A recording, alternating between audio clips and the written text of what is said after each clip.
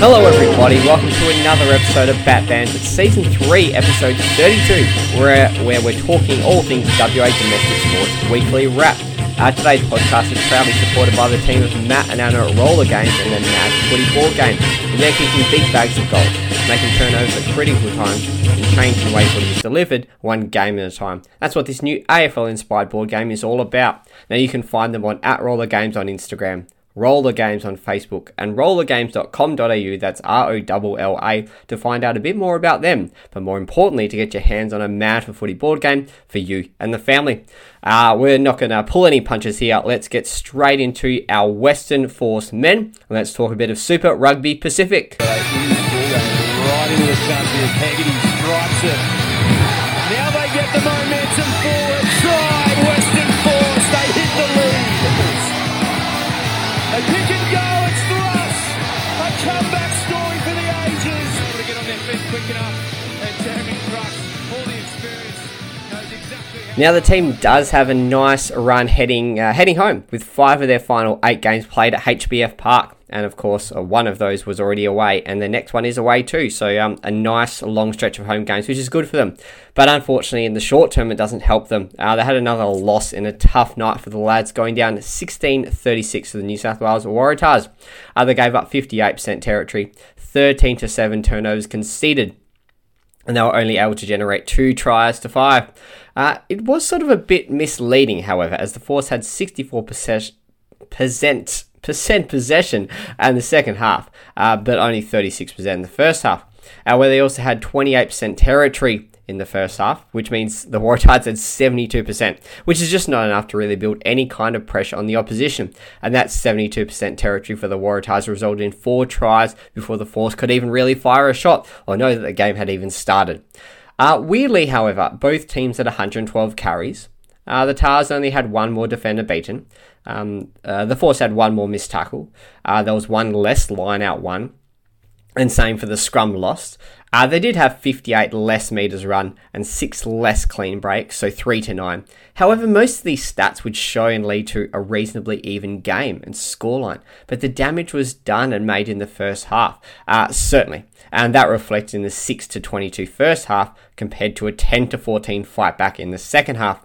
And that was indicative of 2 individual pieces of brilliance from wingers Manasa Matae and Zach Kibridge.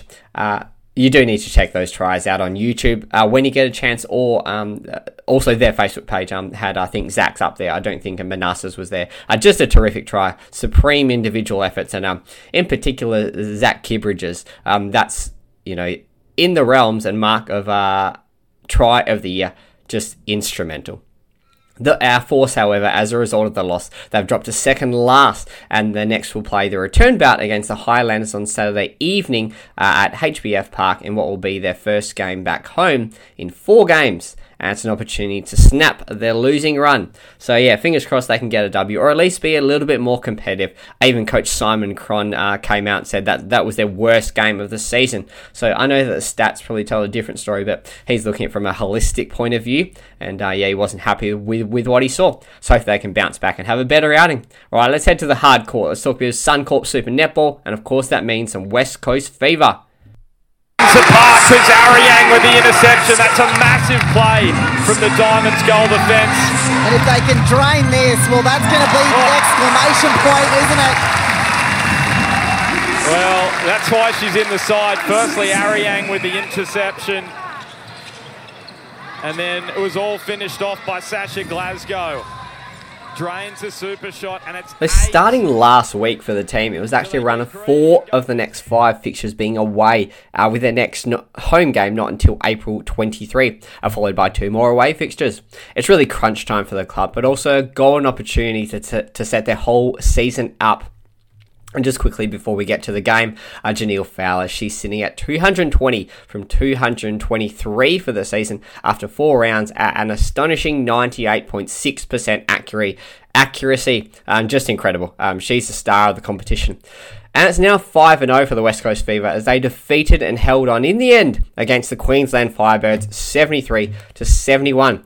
They jump out jumped out of the blocks remarkably, winning the first term by 10 and the second term by 3 to have a halftime lead of 13, only to succumb in terms 3 and 4 by 6 and 5 goals respectively.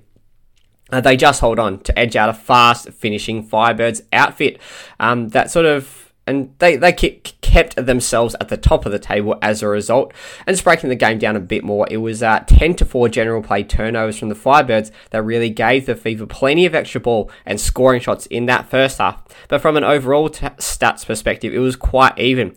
Gains were 10 apiece. Rebounds, the Firebirds had 3-1. The defensive rebounds, so that were the offensive ones that we just spoke about. Our defensive rebounds were 3-all. Intercepts, 1 more to the Firebirds. Deflections, 2 more to the Fever. Penalties, 2 more to the Firebirds. Obstruction, 2 more to the Fever. So it was pretty even across the board.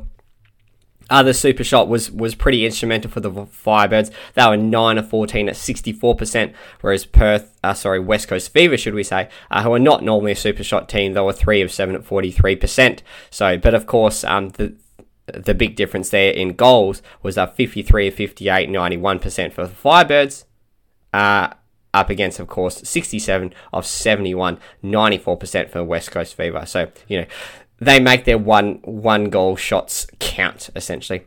And to the individual player stats, here were the ones that really stood out. Of course, Janelle Fowler, 60 of 61. Sasha Glasgow had 5 of 5 and 3 of 6 from the super shot, so 50%, not too bad. Sasha also had 19 assists and 22 feeds. Alice Teague-Neal also had 24 assists and 35 feeds herself. And from a defensive side of things, Courtney Breese had 5 deflections. Rudy Ellis had 4. Intercepts, Sunday Ariang had 2 herself. And gains, Courtney Breese had 5. So, yep, business as usual. Those stats won't surprise anyone at all. And as we said, Janelle, she was added again. A terrific shooting night of 60 of 61 goals. And they're now sitting 6 points clear of the Adelaide Thunderbirds, who they coincidentally play at home this coming weekend before 2 consecutive away games. So yet another crunch clash ahead of them, but they're taking it all in front of them. 5 from 5. No doubt it will come to an end soon. It could be this weekend, but hopefully not, especially in front of the Green Army. So if you're a West Coast Fever supporter, if you love your netball, get on down to the RAC Arena to make sure you cheer, support, and hopefully send them to a 6 straight win. But we're going to leave it there for the Fever. Let's now head back to the Force, but this time let's talk a little bit of Western Force women. That I think. And the Western Force, through an error, back in possession, and Clough will have a go at picking and driving. 7 metres away, the Western Force in a great spot. Stevens is next. Fell sends it out, Leddington. Kira Harangi pass it through, they're going to slice the line apart. It was back-to-back wins for the women, and their first on home soil, as they triumphed 23-10 over the third place Fijian Drua. The game was on a nice edge at 10-all going into the main break, before having a strong end and a final 40 minutes, winning the half 13-0. That has actually led them to jump up to be 1 point out of a semi-final spot in fourth. Now to the stats, they had 64% possession, 66% territory, and they only conceded 11 up against Fiji and Drill's 24 penalties. Experienced Wallaroo Michaela Leonard was exemplary in executing a set piece. Ashley Knight was a line machine and workhorse, listing pressure and forcing it forward through several phases, whilst Leah Miles continues to use her small frame to her advantage to sneak through gaps and get her body in a great position to turn it over at the breakdown. Now, a red card in the back portion of the first half to a Fijian drill player over 2 separate incidents certainly gave the impetus to the Force to run over the top of the Drua women, in addition to giving away unnecessary penalties through undisciplined play. Of course, that led to another yellow card, with the Force able to play against only 13 on the field in the final 20. So, as I said, gave them more momentum, extra players, which they absolutely made the most of, which led to the 13-0 second half, mauling. Tries went to Matae, Miles, and Teepa. Now next, the Western Force play the Brumbies, who await them in a HBF Park contest, who are below them. And it's another opportunity to build momentum and strike another win if they can continue with. And quoting head coach Matt Hodgson, 3 simple words of aggressive, controlling, and consistent. So here's to hoping they can continue on with this. But a great win from the ladies, and let's see what they can do next week. Glory, glory, Perth, glory. Glory, glory, Perth, glory. Glory, glory, Perth, glory. Our boys are marching on. Our boys will strike. For the Glory, it was almost the worst possible scenario for the team, as they were walloped 4-1, giving way to Sydney, and are now 4 points off the top 6 and running out of time to chasing those points down. This was a serious backward step in their hunt to make the finals. They also dropped to 9th, letting 2 teams jump 1 point ahead of them, such as the tightness and logjam from 5th to 11th. Now to the game at hand, let's break it down a bit more. They were 1-1 going into half-time before conceding in the 51st, 62nd and 72nd minute. And not cracking goals, just sort of lapses in concentration and a breakdown in defence. Whilst the possession was at 50%, the rest of the stats were well in favour of the home team Sydney FC. Goal attempts were 7-20 for the Glory, 3-9 shots on goal, 3-8 shots off goal. But what was unusual, the Glory had 5 more attacks, so, time in their front third, and 2 more dangerous attacks, so they just didn't seem to do enough with it or, really execute in the final third. Summing it up, let's sort of leave it to coach Ruben Zadkovic, where he said, well, they, Sydney FC, have a star-studded front line and we knew what their threats were. We just didn't deal with it well enough tonight. I'd say it was a little lack of understanding and a little bit of naivety in moments. But at the end of the day, we were beaten by the better team. Our first half, I thought we played ourselves back into the game and in patches we held our own. But to start the second half so poorly, on the back foot, and concede such a soft goal, that really gave Sydney the ascendancy, and I don't think we really recovered from that situation. I haven't looked at the table, but at home we've been very good this year. We're obviously a club that there's still a lot of moving parts and a lot of changes in this period. So yeah, well summed up by Ruben. They were in the mix in the first half, but to concede, so early with a bit of a soft goal, to be honest, and in all fairness, they sort of just fell away a little bit after that, unfortunately.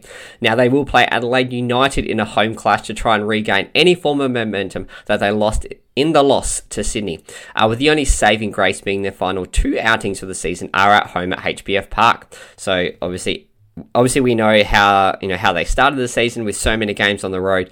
Now it's coming back to them, but is it too little too late? Slim hope and chance of clawing their way into the top 6, as their finals hopes are very much on life support. So we'll see what happens with them and what they can do, with their 2 home games. But we're going to leave it now for the Perth Glory, and hopefully looking forward to touching base with them next week with some positive news that they're still in the hunt. Alright, that's it. We're done. We're dusted. It is the end of another episode. It was Season 3, Episode 32, where the Glory's slim chances of making to the top 6 are hanging by the barest of threads. Back-to-back wins for our Force women, and another home game ahead to try to make it 3 on the trot and push for a top 4 spot. West Coast Fever, just undeniable and unstoppable at the moment, 5-0 looking for a 6th. And the Western Force men, just a little bit, well, not a little bit, they're a lot off what Simon Cron is wanting. But of course, new coach, 5 or 6 games in, understand that it's going to be hard. Everyone's adjusting, growing pains, all those kinds of things. But hopefully they can put up a better outing up against the Highlanders on Saturday evening. So if you're a Force fan, see a blue, get on down to HBF Park and support your team. But from a Banter perspective, if you haven't already, don't forget to like, subscribe, leave a rating and leave a review on your favourite podcasting platform, be it Apple Podcasts or Spotify. You can like us on Facebook and you can follow us on Instagram. And whether you're listening in the morning, the afternoon or the evening, it's been an absolute privilege and a joy to have you on board. And from out of Batt, yours truly, and the whole team at Batt Banter, we look forward to touching base with you and all of our WA teams on the domestic sporting scene. But I'm out for now.